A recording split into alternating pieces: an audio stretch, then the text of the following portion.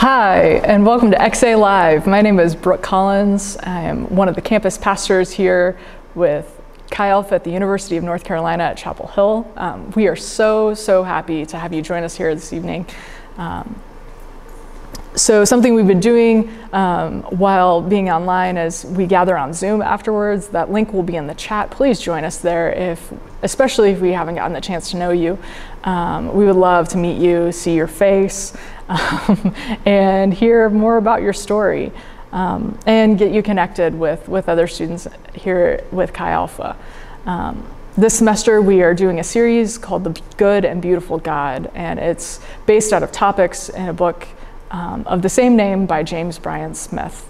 And this week's topic is God is Good. And I'm gonna be honest with you. When I volunteered to speak on this topic a few months ago, I did not think this through. I really didn't. I didn't think through how difficult it would be to speak of God's goodness and 5 months into a global pandemic. And all that goes with that of being online for work and school, and being distant from friends.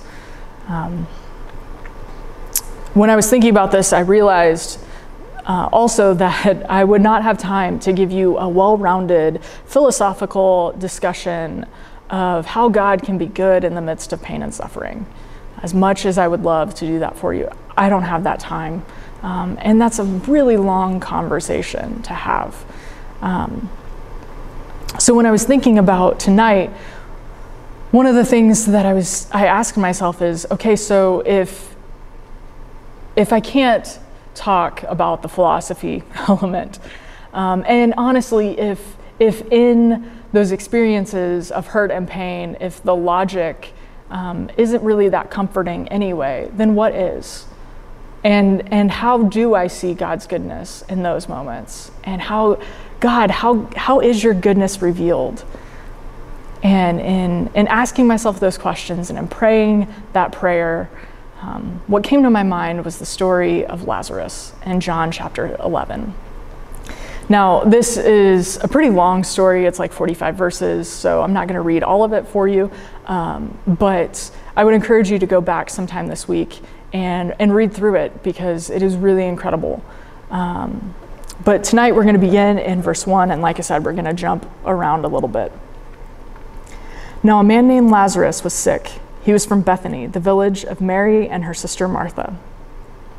This Mary, whose brother Lazarus now lay sick, was the same one who poured perfume on the Lord and wiped his feet with her hair. So the sisters sent word to Jesus, "Lord, the one you love is sick." And when Jesus heard this, he said, "This sickness will not end in death. No, it is for God's glory, so that God's Son may be glorified through it." And Jesus loved Martha and her sister and Lazarus. And skipping down to verse 11, Jesus ends up staying where he's at for a couple days, and here he's speaking to the disciples. He says, "Our friend Lazarus has fallen asleep, but I'm going there to wake him up." And the disciples replied, "Lord, if he sleeps, he will get better."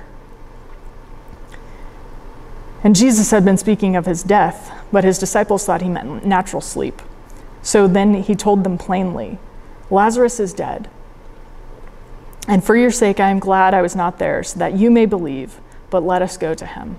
Skipping to verse 17. On his arrival, Jesus found that Lazarus had been in the tomb for 4 days. And Bethany was less than 2 miles from Jerusalem, and many Jews had come to Martha and Mary to comfort them in the loss of their brother.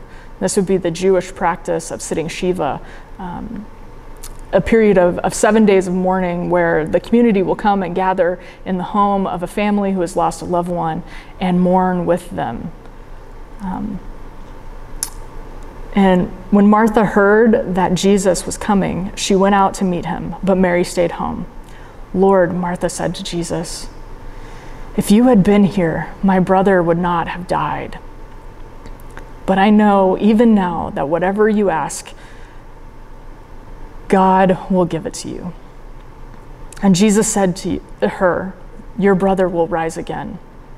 Martha answered, "I know he will rise again in the resurrection at the last day." Jesus said to her, I am the resurrection and the life. He who believes in me, even though he dies, he will live. And whoever lives and believes in me will never die.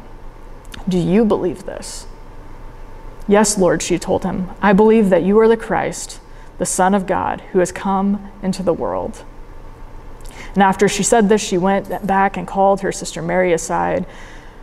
The teacher is here, she said, and is asking for you. When Mary heard this, she got up and quickly went to him. And now Jesus had not yet entered the village, but was still at the place where Martha had met him. And when the Jews who had been with Mary in the house comforting her noticed how quickly she got up and went out, they followed her, supposing that she was going to the tomb to mourn there. And when Mary reached the place where Jesus was and saw him, she fell at his feet and said, Lord, if you had been here, my brother would not have died. And when Jesus saw her weeping, and the Jews who had come along with her also weeping, he was deeply moved in spirit and troubled. Where have you laid him? He asked. Come and see, Lord, they said. And Jesus wept. But then the Jews said, see how he loved him? But then some said, could not he who opened the eyes of the blind man have kept this man from dying? There are two things about this passage that really stand out to me because they're just so relatable. First is that question, or that statement that both Mary and Martha make to Jesus, Lord, if you had been here, my brother would not have died. And then that question that the Jews ask at the end of verse 37, which is that could not he who have opened the eyes of the blind man have also kept this man from dying? Those are different ways of saying the same thing. They're variations on the question, Lord, where were you? And that question is all too relatable in our experiences of hurt and suffering and grief. My first year of college, I was in a car accident with 3 of my friends. We'd been on a road trip, and on our way back to campus, my friend who was driving got confused about an exit and overcorrected, and the car we were in rolled 4.5 times. My friend who had been sitting in the back seat next to me was asleep until about 10 minutes before the accident, and because of that, she was not wearing her seatbelt. She was thrown from the car, and she died the next morning as a result of her injuries. She was 19 years old. And in the weeks and months that followed were some of the darkest days of my life. And it was hard for me to see God's goodness. As much as I understood what the scriptures have told me about God's goodness, that it's not contingent upon my circumstances, that God is good and great simply because God exists. And that's true. But man, it was hard to see in those few months that followed. I also went to a Christian Bible college, and we had chapel services every day. And there was a really popular song at the time called You Are Good, and it's by a guy named Israel Houghton. And the lyrics say, Lord, you are good and your mercy endureth forever. And that's a quote from the Psalms. And then it says, Lord, you are good all the time, you are good. And for months, I could not sing that song. I actually, one day in chapel, not long after the accident, it had to be one of the first times I heard that song after my friend April died. I stood there silently and I prayed to God and I said, I can't say this to you right now. And it wasn't that I didn't somewhere intellectually think that God was good. It was that saying it felt like a lie. And I told God I wouldn't lie to him. And I didn't say those words for months. And the first time that I did, I cried so hard I burst blood vessels in my eyelids. Because it hurt. Because it didn't matter that it was true, it still hurt. And even now, sometimes I have these moments where I say, God, I know you are good, but something about that kind of hurts right now. Because I look at the world around me, and we're living in this wild global pandemic, and I'm seeing example after example of police brutality and racism and oppression and hurt and pain, and it feels like you're not good.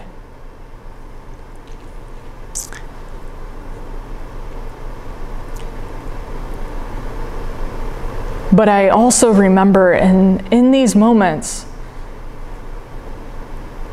that God is a God who came near. God is not far off and distant. Eugene Peterson puts it in the Message like this. He says, God, the Word became flesh, the Word meaning God, became flesh and blood and moved into the neighborhood. God is with us. In Christ, God walks with us through all the pain and suffering of human existence. Jesus buried his own earthly father. He was betrayed by one of his best friends, and his friend Lazarus died. Jesus experienced the hurt and the pain that we all experience. And God, in Jesus, knows it. Jesus, too, asked God, "Where are you?" while he was hanging on the cross. He cried out, my God, why have you forsaken me?" He walks with us into the very fires of hell. He cries with us. Jesus wept. Now, this is not the end of this story. Jesus tells Martha, "I am the resurrection and the life. He who believes in me will live even though he dies. And whoever lives and believes in me will never die." And then he raises Lazarus from the dead. I didn't even read that part. And the thing is, we may not experience that immediate resurrection in that same way. We may not pray for our family or our friends to rise from the dead and have it happen. But that promise still remains that those who place their faith and trust in Christ will one day rise in his power. John, in the book of Revelation,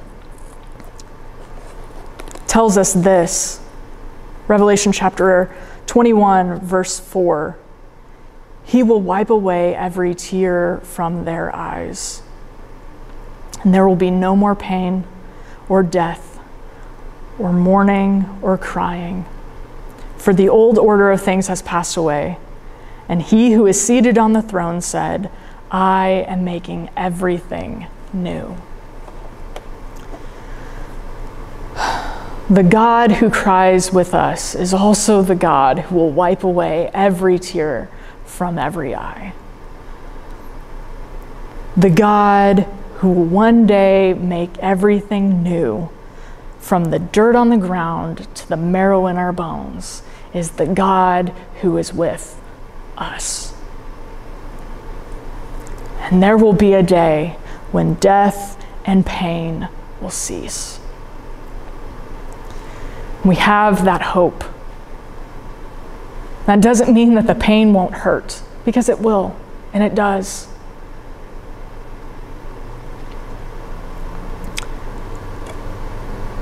But even in the midst of the hurt and the pain, and even sometimes as painful as it is to say the words, "God, you are good," when we see so much suffering around us, God is good, and he is with us. And like I said, he cries with us. He knows what we're experiencing. He is intimately aware. And we can take comfort in that. So what are some practical ways we can do that? One of the things we've been encouraging you to do is to participate in some soul practices. as it relates to these messages. And the practices this week are silence and awareness of creation.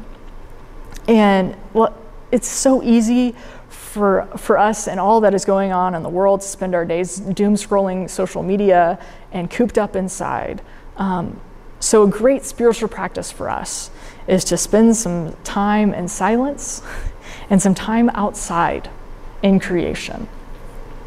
Now, both of these practices help bring peace to the chaos of our souls because they root and ground us in the goodness of the world, rather than rooting us and grounding us in all of the pain that we are so intimately aware of. They remind us that our world, there's more to our world than all that we see on the news or in social media. So I want to give you a few tips for practicing these because silence in particular can be really difficult if you don't currently have a practice of silence. So first, I want to encourage you to start small. You may not be able to do 5 minutes. 5 minutes will probably feel like an eternity. So I would encourage you to maybe start with 1 minute or 2 minutes and work up from there. And I would encourage you to actually create a really regular practice of silence because it will be very helpful for you in bringing peace when it feels like everything is falling apart. Set a timer, but then put your phone away and do not disturb. So all of your notifications can wait, but the timer will be helpful because then you're not worried about, oh, well, I got to do this thing. I want you to keep a notebook nearby to write down all of those random thoughts that pop in your head of, oh, I need to get this from the grocery store, or I got to do that thing for this assignment, or whatever. Just have that by, write those things down, and then set them aside, and then set those thoughts aside, and refocus your attention. And in this time, you're not trying to empty your mind of all your thoughts. You're focusing your mind on God, on God's goodness, on God's character, the attributes of God. It's a prayerful time. It's not an emptying of your mind time. And finally, be patient with yourself. This practice is really difficult in the beginning, but like any muscle, if you work it out, it'll get stronger. And with awareness of creation, it's not just go and be outside and get hot and sweaty. It's to actually really cultivate a sense of wonder in nature. To not just see that a squirrel is there, but to notice the color patterns in its fur. To bring yourself to a place of awe. And if you live in the western half of the state and you do this in the Blue Ridge, please take photos and put them on Instagram so I can be in awe of nature that I can't go see and experience right now. But seriously, I want to encourage you to take some time in the coming week to spend in silence, to spend outside. You can do these two things at the same time. But I want you to take this time and remind yourselves that there is more in this world than just coronavirus. There's more in this world than terrible examples of police brutality and racism. There is good in this world. And that goodness is found in creation and God and who God is, and God revealed to us. And I want to remind you once again that God is with us. In the midst of everything we experience, God is here. And if we need him, he's crying with us too. So I'm going to end with this. May the Lord bless you and keep you. May he make his face to shine upon you. May he turn his face toward you and give you peace.